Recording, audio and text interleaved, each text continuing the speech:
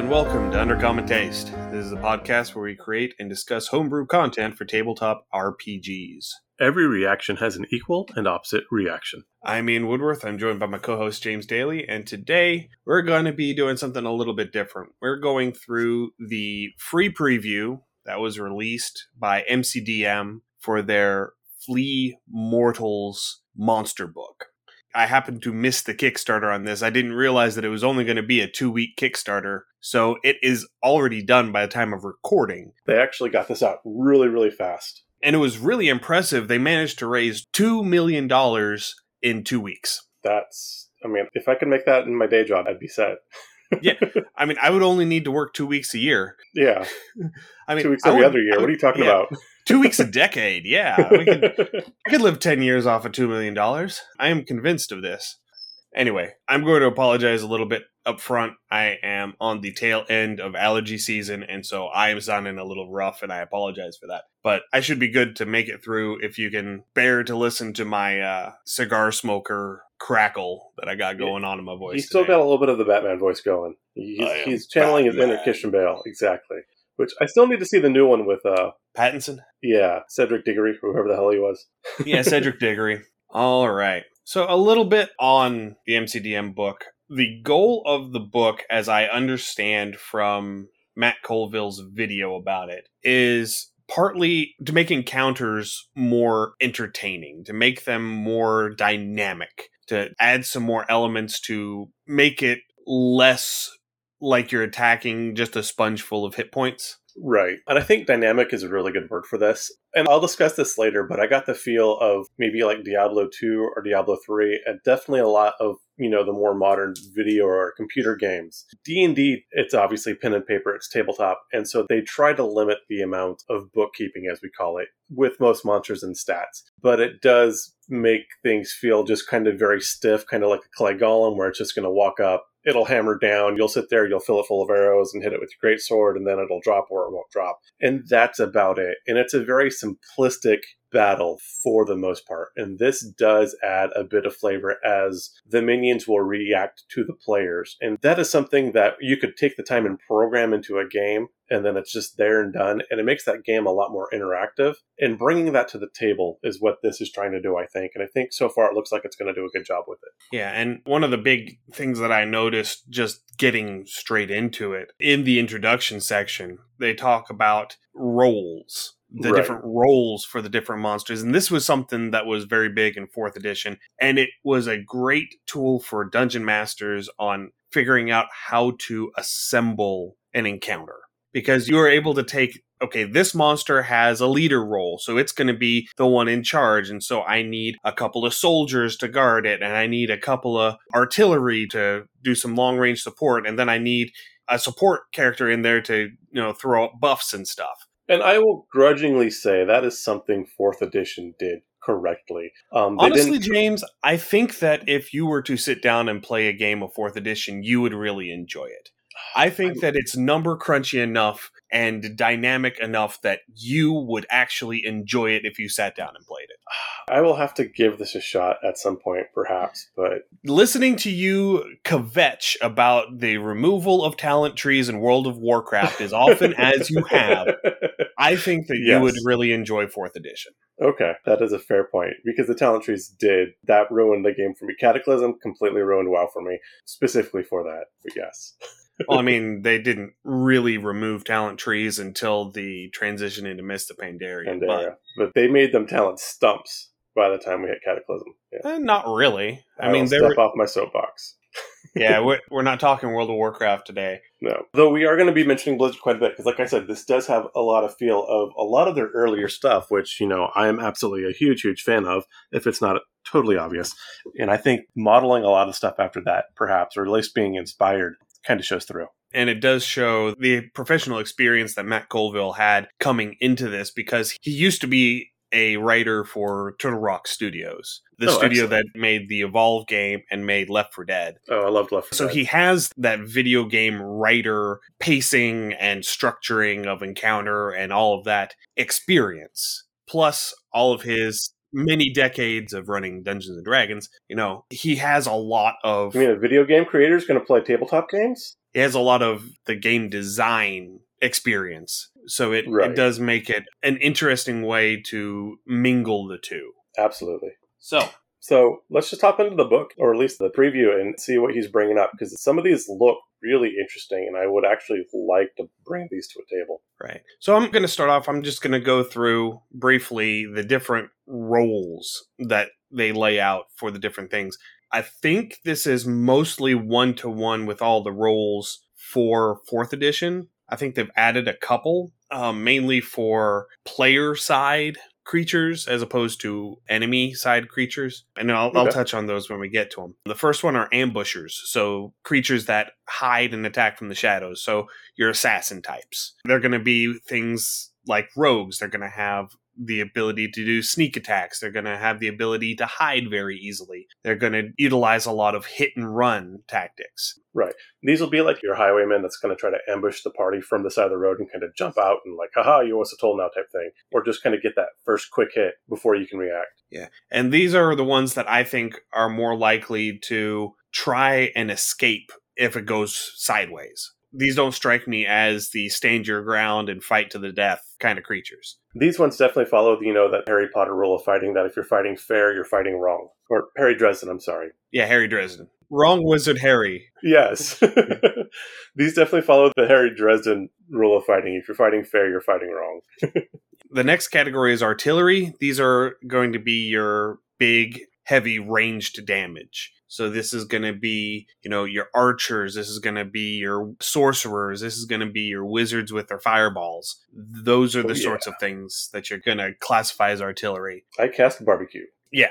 Then you have brutes. Brutes are going to be like your barbarian types. They're going to be the heavy hitting damage sponges. They're going to hit hard and they're going to have a ton of hit points.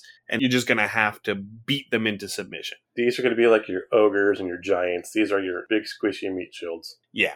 Relatively low AC, but relatively high hit point totals. Yeah. And probably a good bit of strength on top of that, too. Just to make it hurt a bit when they smack you around. Oh, absolutely. Yeah, that's a big thing. They're not tanks in the traditional sense of stand there and just soak the damage. They are there to give as good as they get. Exactly. Next one is the companions. This is something that I think was added. These are for creatures that are meant to accompany the players on their adventures. So this is like that goblin that your party adopts. Right. Or the owlbear that the druid happens to get a very successful animal handling check on, and it just starts following them around. Yeah. And traditionally, these can be kind of clunky to really add. And then if the party gets into a fight and the DM wants to fight, and now you've got to pull up, what's the stat of this owlbear that the party collected, And so that can be kind of clunky normally. So this does help mitigate that and manage it quite a bit. And they do mention later on trying to limit a game to having one companion per party, just because it will slow down combat. Exactly. Next up is controllers. Wizards in 4th edition were considered controllers. These are typically casters, but they can be things with mundane abilities that debuff or force movement or put up obstructions or create difficult terrain. Those sorts of things to shape the battlefield to hinder your opponents. Right. So in a lot of MMOs, this is called crowd control. And I think that is a great term because, again, that's exactly what you're doing is you are controlling the enemy crowd. You're sitting there, you're creating bottlenecks or somehow subduing a portion of the enemy force so you can only have to deal with it a small chunk at a time. And that's what these are going to do. One thing I read within the past couple of weeks that never struck me is dropping Stinking Cloud as a first battle reaction instead of an attack, because now you can blot out entire areas of the map that, by definition, the players and the NPCs are going to want to avoid. And so now you can direct the flow of where your enemy's going to go. So maybe you can lay a trap or keep them away from maybe a weaker player character so they can do more support roles and kind of guide them to your big squishy fighter or barbarian. Or not squishy, but crunchy. Yeah, so things like Stinking Cloud or Entangle or Spirit Guardians, things that will slow down the enemy, things that will not necessarily deal damage, but will inflict such debilitating debuffs, such heavy penalties that they want to try and avoid it to avoid those penalties. things like Grease or even Grease, yes. caltrops. If you have your rogue sitting there tossing some caltrops, Yeah. that can be... Caltrops are ball bearings, absolutely. Yeah.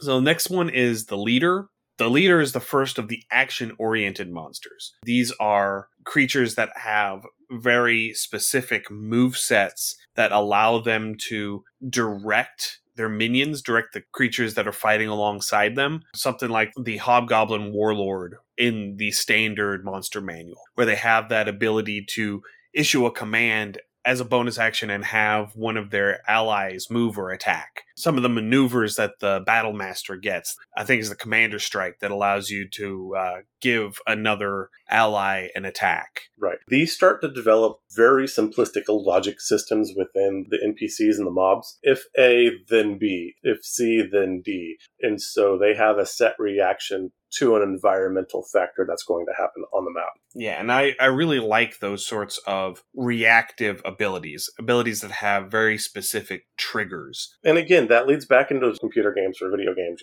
and that was something that you could do a lot easier with programming than you could do tabletop. But it also makes the game a lot more immersive and interactive. Yeah, and it gives you something to make a boss more threatening than just giving them more hit points and having them hit harder. Yeah. It gives them something that they can do that will actually shape the battlefield and change the feel of combat. Yes. Next category are minions. I love the minion rules for 4th edition. They've taken the minion rules and tweaked them a little bit for 5th edition. We're going to definitely talk about the minion rules a little bit once we get through some of the monsters that we're going to talk about.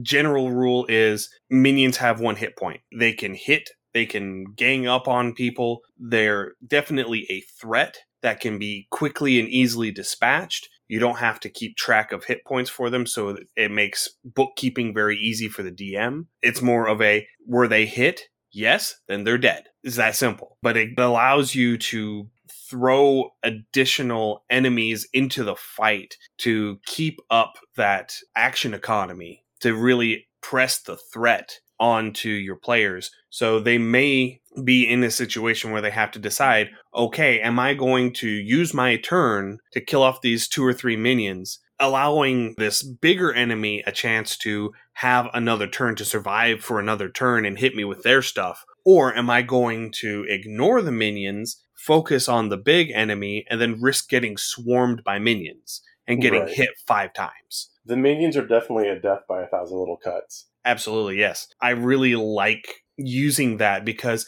not only is it, an added threat, but it also feels really good whenever you have a whole bunch of minions on the board and you're able to just wipe out a whole big swath of them in one attack. Yeah, that's always... being able to drop a fireball and take out 12 minions at once. It feels amazing. It does. Ask me how I know. But it also gives you a way to introduce a feeling that there's actual danger, especially once your party starts getting to higher levels. They're going to start hitting as hard as the regular enemies. They're going to be a threat. They are going to whittle down your hit points. They're going to consume your resources, but they are easily dealt with if you are able to take the time to deal with them. The next one are retainers. Retainers, I think, are something that they introduced in their Kingdoms and Warfare book. I have the PDF for that. I haven't really gone through it much. I'm still waiting for my hard copy. It should be showing up sometime this month, finally. Yeah, the whole shipping thing and COVID and all of that really just wrecked everything. Totally get that. I was supposed to have my hard copy 2 years ago. Aww. Yeah, the Kickstarter was in 2019 and I should have had my book by now, but all sorts of weird things happened. The publishing industry was hit a little bit harder than most. I get that. But retainers they're like companions, but they're for people as opposed to creatures. So these are going to be intelligent individuals who have their own motives, who have their own desires, who have their own reason for accompanying you. These are basically going to be like the hirelings you could hire to follow your party. A very good example of that, like in Neverwinter Nights, where you could actually, hire a thief or a wizard or whatever to accompany your party. These are really good if your table is underpeopled, like if you only have like 2 or 3 people, so you need to kind of fill that in, you can bring in a retainer here and kind of fill out those roles that you need as a DM. Or, if you want to have the party that's all bards or all clerics, or, the clerics actually tend to be fairly well rounded out, but maybe all wizards or sorcerers, maybe they need someone kind of beefy up front just to give them a little bit of a shield. You can, as a DM, bring one of these in and kind of round the party out. Yeah, and this is a throwback to 2nd edition where once you reach a certain level with the fighter or the paladin, you could establish a stronghold and start acquiring retainers. So these would be the people who would be coming in and working the land around your stronghold, who would be coming in and guarding your stronghold while you were away. They would be there to make things for you while you were gone. So that way you had a way to generate income or to gain equipment that you normally wouldn't be able to do. Something more than just, okay, you kill a monster and loot its treasure. Two really good examples of this, I think, is one, Dragon Age, where you have your whole party and then you have to select certain members of the people that started following you to be in your party. So you'd have to leave some in base camp. In a similar vein, Pillars of Eternity had the same thing. So you had players of your party where you could only take so many with you. And then as you build up your encampment that you eventually develop, you could have smiths come in or alchemists or so they can make potions or armor or weapons or do research lore and things like that.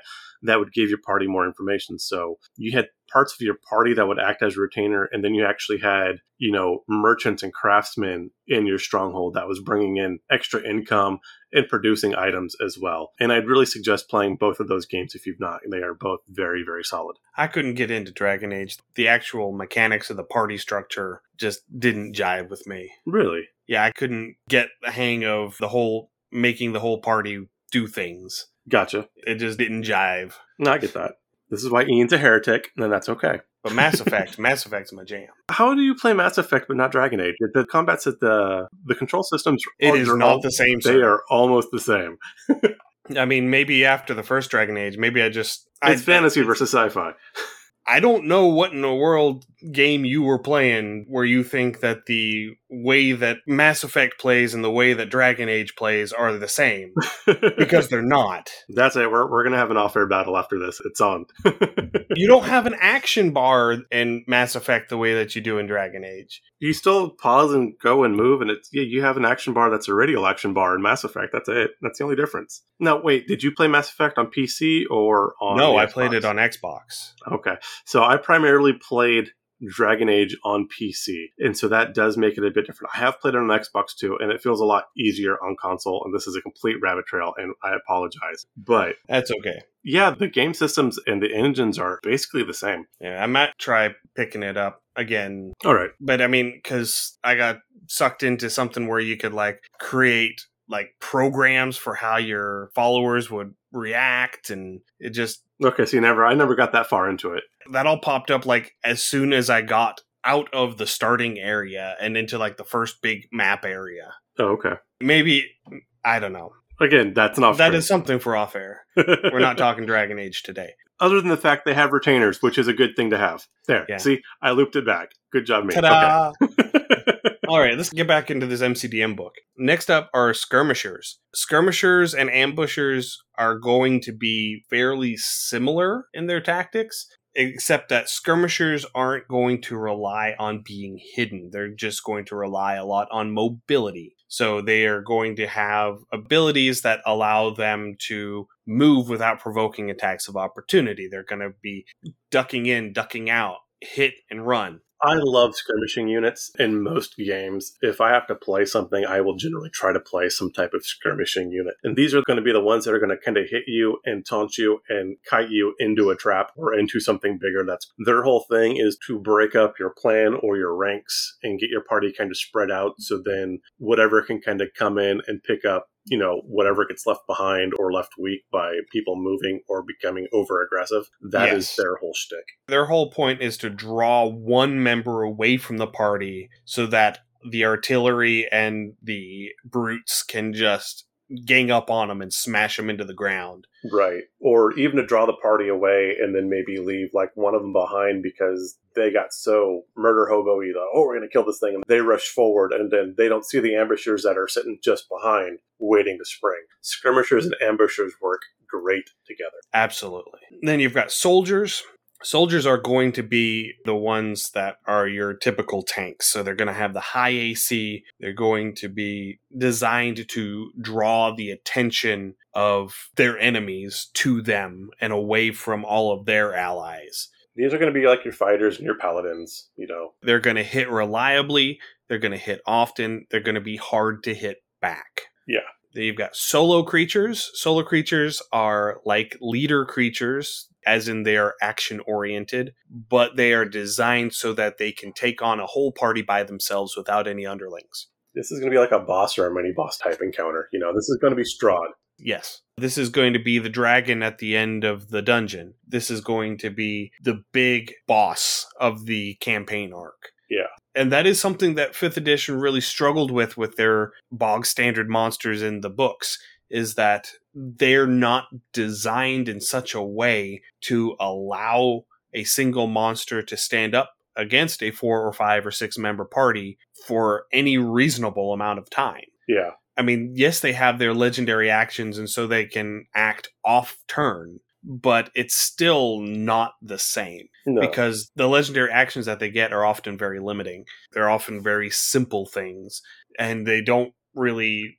flow very well. And as we demonstrated in our March Madness, it's very easy, if you know the creature you're fighting, to circumvent their ability to use their legendary actions. Yes. And again, definitely mobility was just so much, especially on a one-on-one. Yes. And then finally, support. These are going to be your healers. They're going to be the ones providing buffs. They're going to be the ones that give you extra movement or extra attacks or harder attacks, or, you know, give you the ability to resist effects of enemy spells or clear status effects or anything like that. Yeah. No, that one's pretty straightforward. And again, there are a lot of examples of video game class that do this. These are pretty much your clerics, possibly your bards. Actually, your bards are... your bards are going to be... definitely support. They're all going to be support or controller. Yeah, that 5th edition bards are beefy and I love them. But your older bards, you know, hey, I'm going to play a song and everybody gets +1 to something. Good job, bard. Yep, pretty much. All right, so the big chunk of monsters that MCDM has decided to use for their sample are goblins. Gobbos. Because gobbos, as they appear in the books, are kind of boring. They really are, unfortunately. And you don't really have that many options. I think there's only like 3 or 4 published variants of goblins across all the published books right now. And so I'm pretty sure you end up having one goblin of every role available except for maybe solo in this sample. Okay, so let's go ahead and break them down. Yeah, the first one is the Goblin Assassin. It's the Ambusher. It has a backstab, so it has a 1d6 sneak attack because it's a CR 1/2. So it's a low-level goblin, but they're able to actually deal a decent amount of damage. Right. They don't provoke opportunity attacks whenever they move out of an enemy's reach. So they've got that sort of slip in, hit, slip out sort of feel to them. And they are able to summon magical darkness once a day that they can see through. It's just a little 10-foot radius sphere. You know, you're going down a hallway, you're passing this little alcove. Suddenly it's dark and spooky. Yeah, and then all of a sudden it gets dark and spooky and somebody starts getting poked. Yeah. Real hard. Yeah, I like that. I think something like the first thing that comes to mind when I do this, and again, this also goes in with the skirmishers a bit, because again, the ambushers and the skirmishers tend to work the same and work really well together. But like, if they were going down a hallway or maybe like down a road, like in grasslands or something, I'd have 4 or 5 of these lined up where they would run, hit, and then immediately run off since they're not getting that opportunity attack, and then like run across the road into the grass, and then just having goblins zip across, take a stab, and continue to run through, not stopping, just stab and run. And so you have to find where they are in the grass or try to get a lucky hit as they come across to kind of smack one. But you'd have to have some sort of instant reaction or bonus action movement to be able to do that, or chase them down and find them, and that would start pulling that party apart, which would leave more openings for more ambushers to kind of come in and surround somebody and pull them down. Yeah, I can see, especially if we're going with this tall grass scenario that we're setting up here, what this particular goblin would end up doing is they would be coming out of the grass and attacking the mount of the person in the back of the line. Yeah. Or if they're not riding horses, then they're just going to come up and they're going to backstab the person in the back of the line. And without even breaking stride, they're going to dive into the grass on the other side of the road. While laughing, because they have to have that goblin laugh. Yeah. And so the person in the back, everybody in front of them has no idea what's going on. Right. So they just dash out. The road's 10 feet across. They hit them. They dash into the grass on the other side and disappear because they can hide as a bonus action. And so now everybody's on alert. They start looking around. Now another one comes by and hits the one on the front of the line. Exactly. And dashes into the grass on the other side. And so now they know, okay, is this one goblin that's running around and getting us? Is this two goblins? Are there more out there in the grass? And they're starting to get into that, okay, what's going on here? Are they going to run? Are they going to go into the grass looking? Are they going to pick one side to go into and hope that they're not walking into an ambush? Are they going to split up? Are they going to form, a defensive little core in the center of the road and wait? What's going on? And this is a great way to start any encounter. You could really have like 2 or 3 of these assassin goblins like this. And then, like I said, you could have some skirmishers kind of doing the same thing.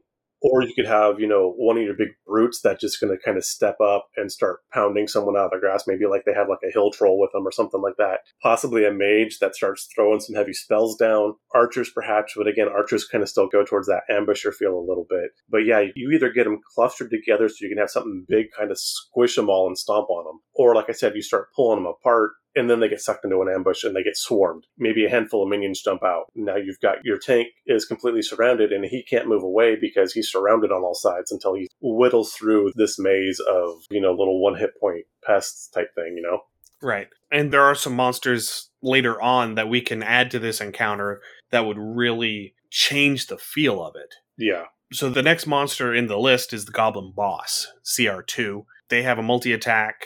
They have an action of command where they can choose an ally they can see within 30 feet. And if they can hear the Goblin Boss, they can use their reaction to make a weapon attack or move up to their speed. And then as a bonus action, they can basically give all of their allies who can hear them within 30 feet the reckless attack feature for a round. So they all make attacks with advantage and attacks against them are made with advantage. Right. It's almost like a barbarian's rage without the damage reduction. No, it is reckless attacks. Oh, okay. That is a barbarian feature, yes. You were correct. You can say I play barbarians a lot. So much. So many.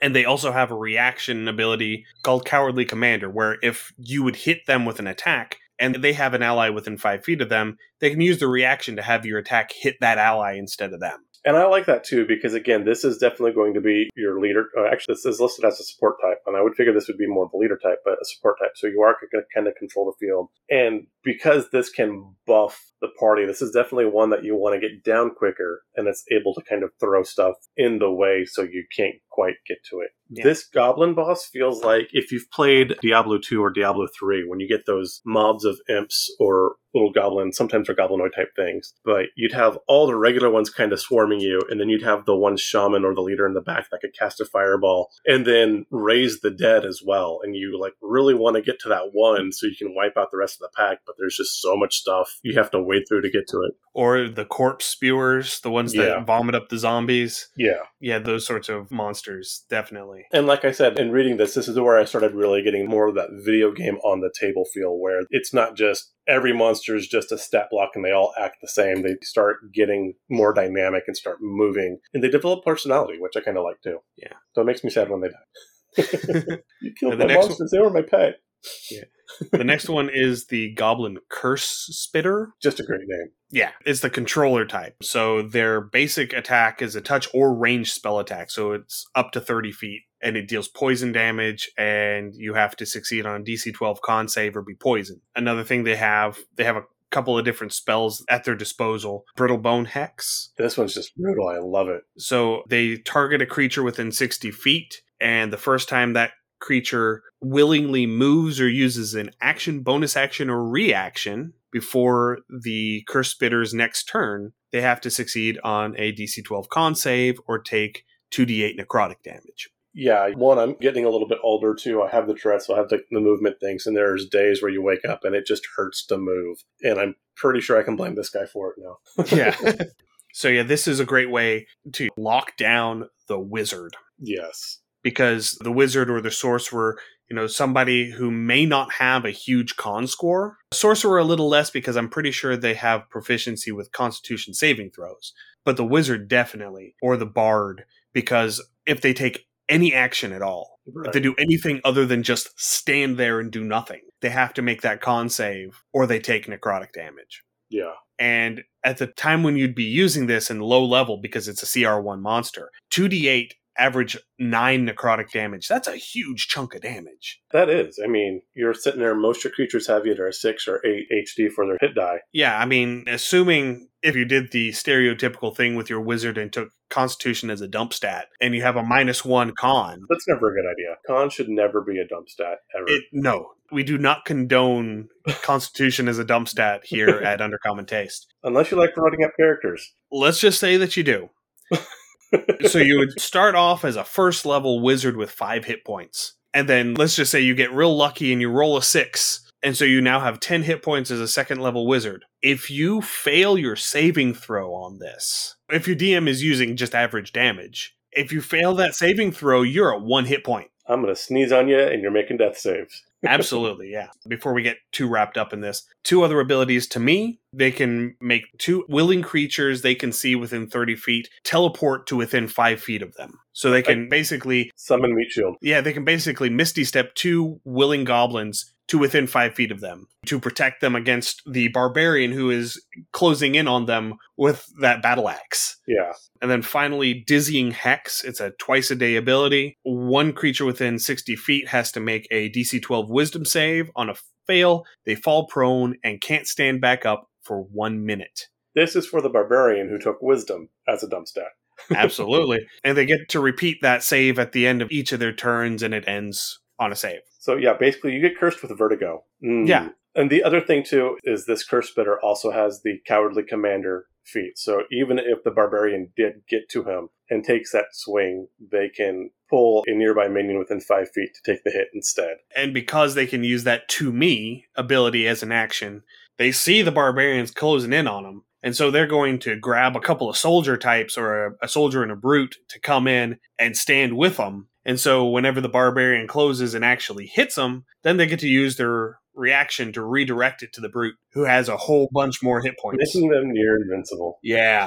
I can definitely see in our ambush scenario that this curse spitter is going to be the one leading this group. Yeah, definitely. And I can definitely see if the party decides to consolidate into a group in the middle, they're going to start using their toxic touch from the weeds to just plink them with poison damage from cover until they decide to go in after them. Yeah. And that's whenever everything goes sideways. This is going to be like the best encounter ever. I want this on a table now. I really need to roll this out. Well, I mean, we're coming up on episode 100 here in a couple months. So... might do another live play? I might end up doing that. That'd be great. We might have to have some goblin encounters using some of these goblins from the MCDM book. That'd be awesome. Yeah. All right, next up is the minions. One thing that you'll notice from the stat block is that the minions, they have hit points. And you're going to think, why do they have hit points if they die when you hit them? Very good question. So the way that it works is if you hit them with an attack or if they fail a saving throw against an ability that deals damage, they die. If they succeed on the saving throw for something that deals half damage on a saving throw, then the half damage from the effect has to exceed their maximum hit point total. So they have 6 hit points. If they save against something that lets them save for half damage, and that half damage is 6 or more, they still die. Right. So it gives them a chance. Yeah. So it keeps you from having that soul-crushing feeling of, I deal a bunch of damage, but all of the minions just happened to roll really well and saved on my fireball. And so my fireball didn't actually kill any of them. Right. No, the fireball is still going to kill them. Yeah, I was going to say. This is going to be...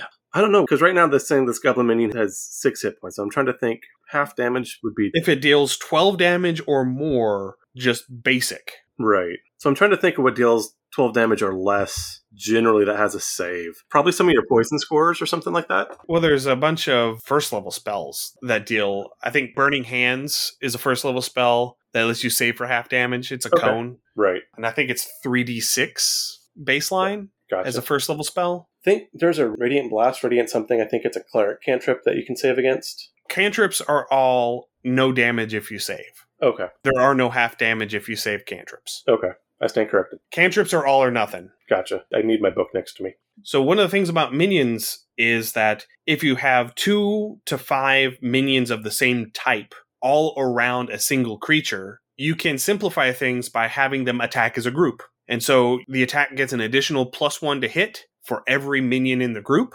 And if the attack hits, it deals 1 extra damage per minion in the group. Not bad. So a goblin minion attacking by itself, if it hits, it deals 1 point of damage. If you have 4 goblin minions together, it gets a +4 on the attack. So it already has a +3, so it would end up being a +7 to hit. And if it hits, it deals an additional +4 damage. So it would deal 5 total damage as opposed to 1 damage. It encourages you as a DM to actually use group attacks because it will actually deal more damage. Trivially, but it will deal more damage if you group them as opposed to having them each attack independently. Right. And it also speeds things up because you're making a single attack roll, it hits or it misses, and then it deals a set amount of damage. Right. And there's ways if you're melee, like you don't have to drop an AoE. There are overkill effects that we'll touch on a bit later that help you weed through the minions as well. And I was going to say, this is kind of like that who's going to win, me versus 30 toddlers type battle. Yeah. What this turns into. Yeah. It depends on if the 30 toddlers can group up into 6 groups of 5 and make 6 attacks against you. Yeah, all with little daggers. Well, they have teeth. They do have teeth. And they also have biological weapons. Yeah, we won't mention that. Anyway, next up is the Goblin Sniper. It's the artillery unit. They have the ability to where if they miss with a ranged attack while hidden, they remain hidden. And they also have sneak attack on top of it so that if they hit, they deal the extra d6 damage. And again, same thing with the assassin. This is more common. You'd see that instead of an assassin running across, which isn't near as fun, you'd have just 4 or 5 archers or snipers just kind of waiting to all take a shot and kind of like, hey, look, we're a living arrow trap. Yeah, and I would say in this encounter that we are theoretically gathering up here, having a sniper or 2 on either side of the road. So the assassin is coming and making the initial hits to catch the attention of the party. Okay. To make them stop in the kill box. And then the snipers and the curse spitter start plinking. Okay, definitely can see and that. So the party isn't sure exactly where it's coming from because it's coming from everywhere. Yeah, definitely creates a lot of terror. I love that. Next up is the Goblin Spine Cleaver. This is the brute. It's got strong grip, so its small size doesn't impose disadvantage on attack rolls with heavy weapons, which allows it to use a great axe. I like it. And then it also has hand axes, so it has a ranged option, so it can throw hand axes at you. And its reaction is Tricksy Warrior. So if a creature within 5 feet of it misses it with an attack, it can make a reaction melee attack with disadvantage against that creature. It's almost like a riposte. Yeah. It's not as good as a riposte because it does have disadvantage on that attack. But still, I mean, it allows them to take a free counterattack if they miss. Then we have the Goblin Warrior. This is your skirmisher. This is the very standard. You'd really think that the warrior would be the soldier, but apparently not. Yeah.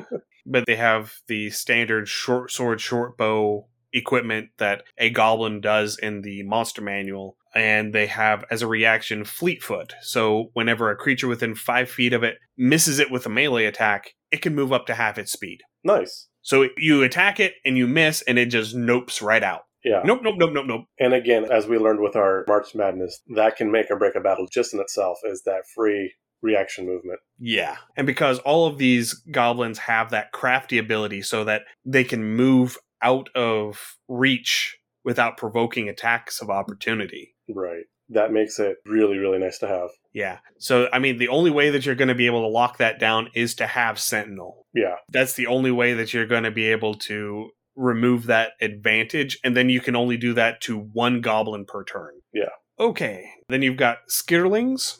Skitterlings are these tiny little beasts. They're not Zerglings, but they're Zerglings.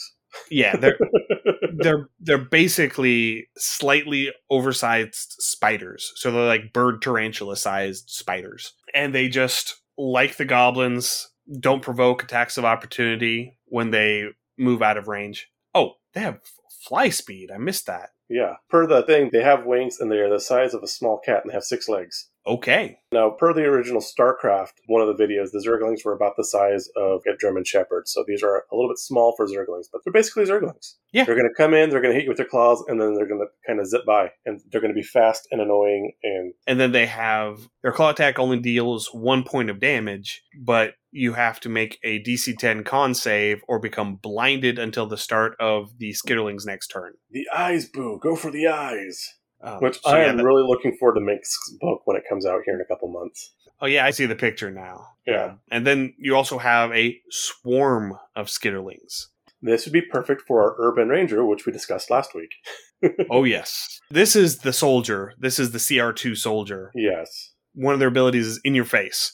So if it gets in your face, if it gets into your space, you have disadvantage on attack rolls made against any creature other than the swarm, and they take 1d6 slashing damage if they attack a creature other than the swarm. So the swarm penalizes you for not attacking it. Yeah, I love that. And they're just all up in your business. Yeah.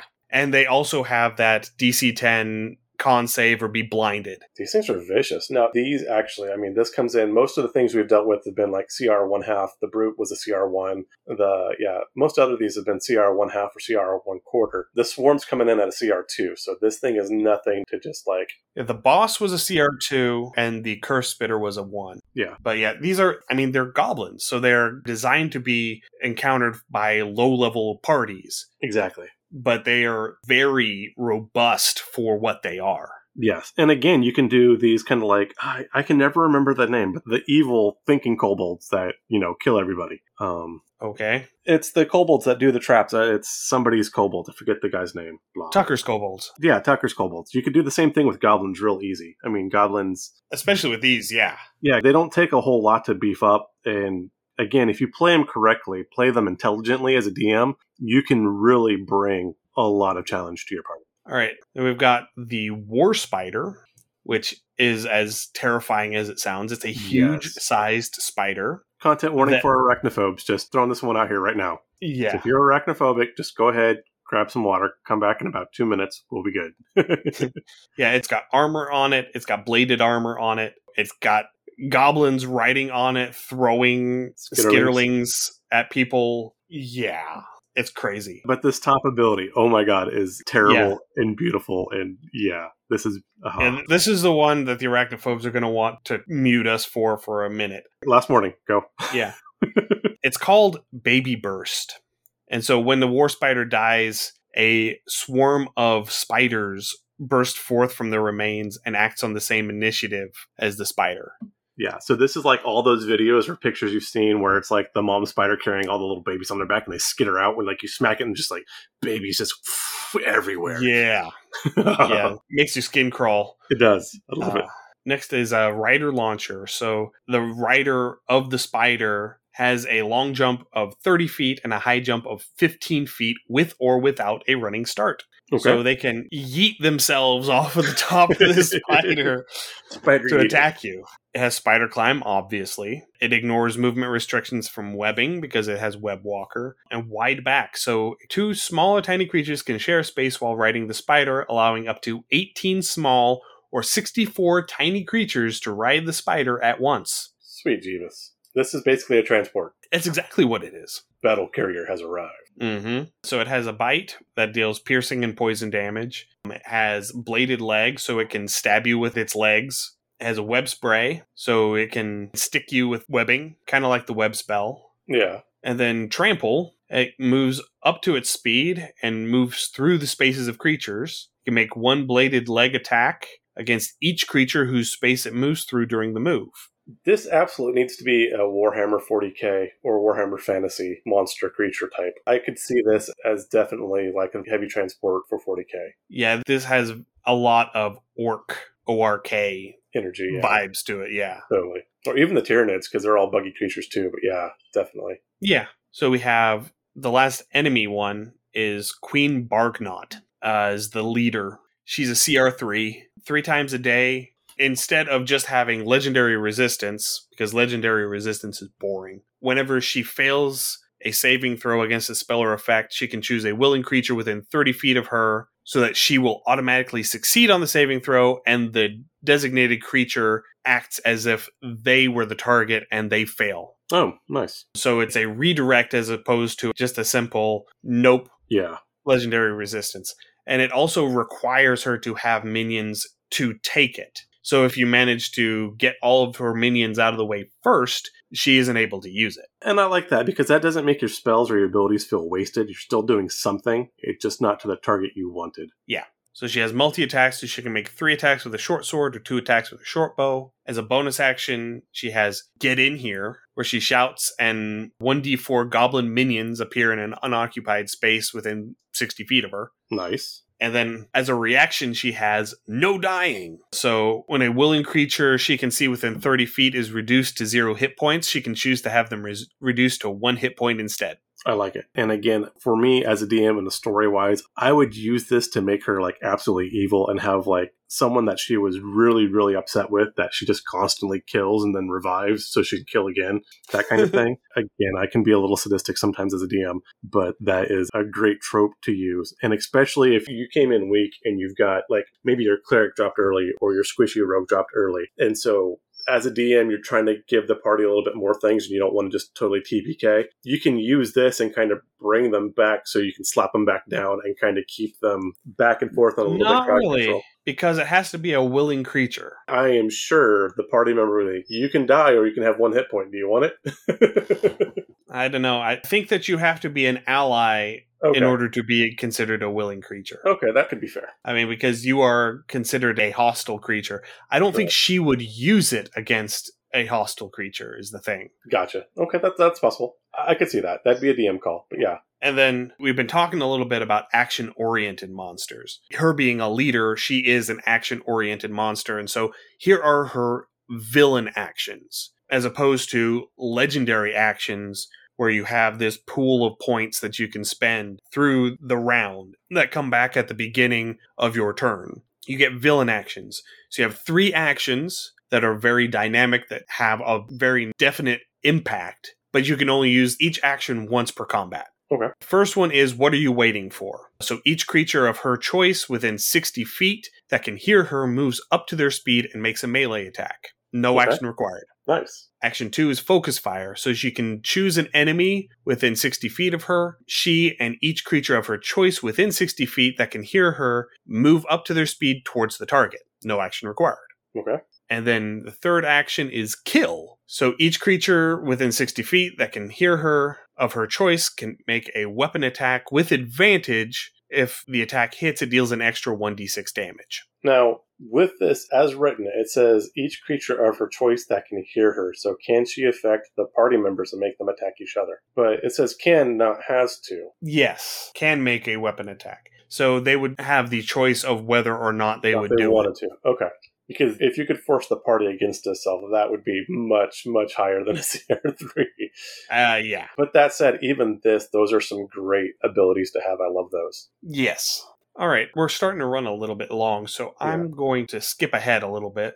So that brings us to the end of the goblins. There is a goblin retainer, and there are additional creatures. There's the lightbenders. There are these really interesting monsters that have rules for being companions. The other big monster in here is the Overmind, which is a beholder, but not really, because beholders are intellectual property registered trademark of Wizards of the Coast, because they are part of Dungeons and Dragons. They are unique to Dungeons and Dragons. So they can't use the term beholder, and they had to make them different enough from actual beholders so as to not infringe on the copyright. So instead, it is, think of a beholder, but instead of eye stalks, they have these little psionic control floating eyes that just sort of orbit around them. They have eye floaties. And they're kind of great. Yeah. They do also have a little bit of extra on some undead stuff, a rework of the Corpse Collector to make them far more terrifying. I freaking love that Corpse Collector. Oh my god. The art is amazing. Yeah, the art's cool, the abilities are amazing. It's a freaking CR10, so it's gonna wreck more than a few days. Yeah. That's almost worth the price of admission by itself. Well, considering that the cost of admission is free. Exactly. Anyway, so we're just going to gloss over that because we're starting to run a little bit long. But some of the stuff in the end here, one of the things that Matt Colville touched on whenever he was revealing the Kickstarter project was changing the standard wording of the abilities from this great big long, a target poisoned in this way can repeat the saving throw at the end of each of their turns, ending the effect on themselves on a success, to save ends. Okay, great. Simple. Done. I like it. I mean, if I remember correctly, that's how it was worded in 3rd edition. Why use lot word when some word do? Yeah. So I like that. I might actually start using that myself in our write-ups just because of the simplicity. And by reducing, I think he said 27 words to 2 words, whenever you do that for 300 entries, you end up taking a lot of length off of your document. Right. The difference is a lot of writers are paid by the word, so they do like being a little verbose. But for the players and the people reading, that simplicity is nice. And it gets the idea across very clearly. Yeah, I saved. Okay, it's done. Yep. It's like, okay, you're affected by this. You get to try and save again at the end of each of your turns. And once you save, it's done. Done and done. All right. They go into talking a little bit about the villain actions. The villain actions are replacing legendary actions. So rather than having, like I said, the pool with the points that you can just reuse over and over and over again at the end of another creature's turn, you still have the same caveats that you can only use it at the end of another creature's turn, but they are much bigger and much more impactful, and you can only use them once per combat. Right. So it's a one and done, but again, it's enough that it can definitely shift the battlefield very quickly for the DM and for the party. And so again, this is a way for the DM to make the villain a little stickier on the table if, all of a sudden your warrior starts rolling crits or, that smite hits for extra damage or whatever. This can definitely turn the tide of battle real fast. And so this is up to DM's use, but very, very useful and quite terrifying for a lot of these. Yeah.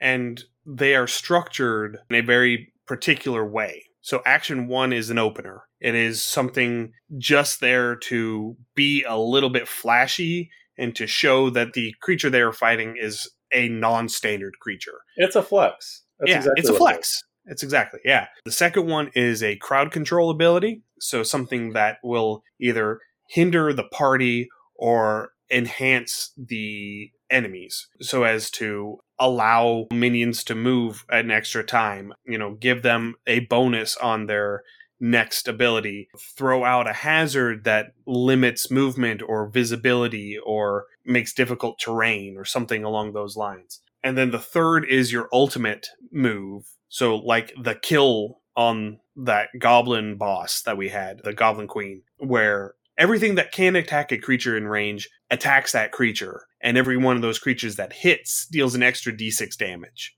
Right. So something that is big and just going to really lay the smack down and can really turn the tide one way or another very quickly. Yeah. Because you might have the barbarian up there who's just rocking it, and then that kill command comes out, and 12 goblins hit him. He's going down. I was thinking, even if you've got a giant mob of minions, and now you've got the 20 toddlers attacking, so they're all hitting for, plus 20, at a higher level, those minions add up really fast. Mm-hmm. Absolutely, yeah. They have rules in here for the companion creatures. We're going to gloss over them for right now due to time. We're going to definitely put a link to this PDF in our show notes, as well as a link to the video of Matt Colville talking about this document, which will also have the link in it. I do like that they put in a sidebar talking about the bag of rats. Basically saying the GM gets to decide whether or not a creature that is killed by a companion is enough to count as a creature killed by the companion. Or if it's, imposing enough, because they have a mechanic called ferocity where they gather points as combat goes and then they can spend those points on abilities. Right. So that way you can't just dump out a bag of rats and say, well, he has 20 enemies in front of him, so he gets 20 ferocity off of this. No, you can't do that. Right. And that's something with a lot of other abilities you kind of have to work with. things that trigger, like if you kill something or things like that, that even 5th edition and 3rd edition had that, DMs kind of had to start working around because it seemed a bit of a loophole that they created that they kind of overlooked. And so that is one of those things is, you can't have a bag of rats or a sack of puppies that you kick or whatever you need to go and beef that up. It's got to be a worthwhile opponent. Kind of the way Blizzard handled this, particularly with Warcraft, they did really good is, this ability happens if you kill, but it has to give you honor or experience. It had to be close enough to your level to be worth killing and not something you just sneeze at. Right. Okay. So the last thing we're going to touch on is a little bit of the minion rules. So minions don't have hit dice, so they can't spend hit dice to heal during a short rest. They have no damage rolls, so they just deal flat damage. They all share the same turn to make it simpler to run them. If a minion takes any damage from an attack or as a result of a failed saving throw, the hit points are reduced to 0. If they take damage from another effect, they die if the damage equals or exceeds their hit point maximum. Otherwise, they take no damage. It keeps accounting super simple. You don't have to sit there and track, a dozen. Okay, this one lost 1, this one lost 2, this one lost 1. It's just, okay, is it alive? Yep. Is it dead? Yep. Okay, great. Let's move on. Did this attack deal enough damage to kill it? No? Well, then it's still alive. Still up, yeah. There's no math involved. It is a simple look at the number and compare the number. Which number is bigger? Yeah. And now James did mention that they have a mechanic for overkill attacks, so that you can kill more than one minion in a single attack under the right circumstances. So if you make an attack with a weapon, if the damage that you would deal to that first minion is enough to exceed how many hit points they have, then you can automatically go into the next minion if there's another minion in range. So the way that it works is for melee attacks, it's however many minions are within your weapon's reach. For ranged weapon attacks, it's for how many minions are in a line that goes from you to the first minion that you hit and continues through. Right. So you can have a pierce through effect. So if you hit with your great axe and you wind up rolling 10 for your damage total, you've got 3 of these in front of you, you could definitely take out the first 4 hit point minion. Hit's gone. Then you get to the second 4 hit point minion, that's 8 hit points, so that one's gone. And you'd hit the third one, and because it's a hit, that one would drop 2. So you'd get 3 with 1 shot, basically. So you hit the first minion, it dies. You subtract its maximum hit points from the total attack damage. If there's any damage left, you can hit the next minion, and it dies. And then you subtract its hit point total from the total damage. And if there's any left, you hit the next minion, and it dies. Right. So it continues until you run out of extra damage. Perfect. Yes. Now, with the shot where you have an arrow, that would be a little wonky. I guess you'd have to roll, if you had a lightning arrow or a fire arrow, you'd have to roll that damage 2 first and not do fire damage to each one it hit. I would rule that any additional spell damage, if you were using a flame arrow, would only affect the first target because it does specifically state that it's for the first target. Okay. That only the weapon damage is going to continue through. Okay. That's me personally. No, that's a fair ruling. And that's kind of what I figured. And that'd be the same thing. You just roll the damage for it. So you'd roll the arrow damage, would be like a 1d6 or whatever. And then you'd roll your 2d4 or 2d6, whatever the fire damage is. Add those together and just take that pool and start knocking them down like you would otherwise. And then later on in the document, they do have a handy-dandy table for the challenge rating for your minions. I do love me some tables. So that way, basically, you're able to just grab whatever challenge rating that you're looking for, and it gives you what their attack bonus is, what their max hit point range is, and how much damage they deal. So that way, they scale with the party. If you're having a party of 10th level adventurers, you can just grab some CR7 minions and throw them in here. And so they would have 21 to 22 hit points. They would deal 8 points of damage a hit, have a +3 bonus to hit. And they do go through and they talk about how many minions to use and how to use your minions. So if you've never dealt with minions before, they do give some guidelines and some hints on how to add them to your campaign and not break the game, which is a great addition. Yeah. All right. Well, we got a little bit bogged down in the different goblins, but... I like we went through them, though, because it does show what they've presented in the different classes and how they work. And so I was glad that we actually went through and discussed those all the way through. And they do talk a little bit about encounter balance and how to use the companions both for PCs and for NPCs, and some of the different things that you can do with that. So I strongly encourage you to go and read through the document. It's not very long. It's 26 pages, and most of it is creature stat blocks. Yeah. So there's a lot of pictures, so it's okay. Yeah.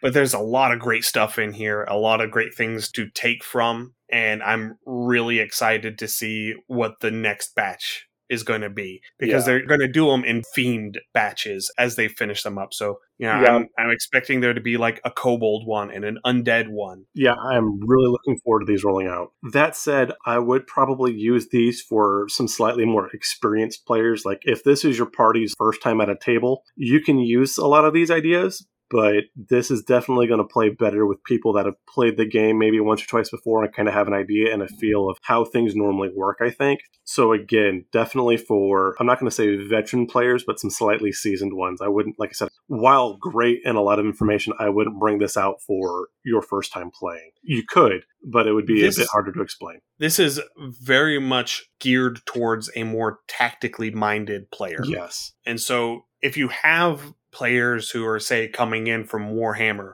or coming in from another game where the tactics and the layout of the mat really matters. This is perfect. And they really like that aspect of the game. These are perfect for that. Yes. These are absolutely perfect for that. All right.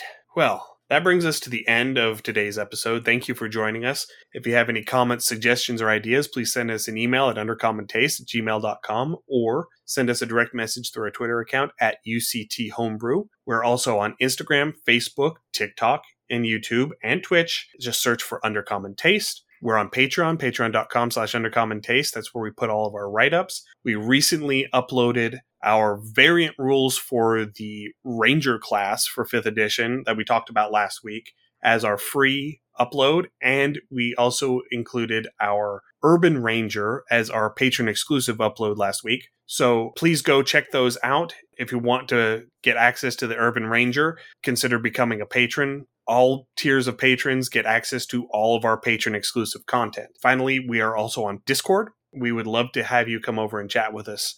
So again, if this is your first time listening to us, welcome. We're glad you found us. Please, as always, give us a rating and review. You can find us wherever you find your podcasts. We're on Apple, Google, iHeartRadio, Spotify. Giving us that rate and review and subscription, that increases our visibility and it lets us know what you want to hear more of. So we're going to be having our next interview this coming Friday with the guys from Tabletop Journeys talking about their newest book, The Traveler's Guide to the Multiverse. Ooh. It is a book that they recently put out on the DMs Guild, and we are really excited to talk to them about that. So we're going to be on our Twitch account on Friday at 9 p.m. Eastern Time. That is going to be on Friday, May 13th. Yeah, Friday the 13th at 9 p.m. Eastern. We're going to be talking with Tabletop Journeys about their book, Traveler's Guide to the Multiverse. Awesome. So join us there to watch it live or catch it next Wednesday as our regularly scheduled episode. Perfect. And then after that, we're going to be getting back into our planar travels,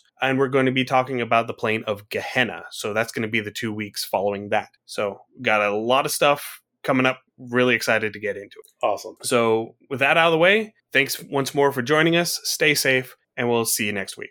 Happy gaming. Thank you for listening to another episode of Undercommon Taste. You can find links to all of our social media accounts, Twitter, Instagram, Facebook, YouTube, and Twitch, as well as our Patreon and Discord channel in the show notes. Our theme song is Massacre Anne, written and performed by Mary Crowell and used with permission. You can find more of her work at marycrowell.bandcamp.com or on Patreon at patreon.com/Dr. Mary C. Crowell. Our logo was illustrated by David Sutherland. You can find him on Instagram at willex_73 or on DeviantArt at deviantart.com/David Sutherland. Thanks again for listening. Stay safe. We'll see you again next week.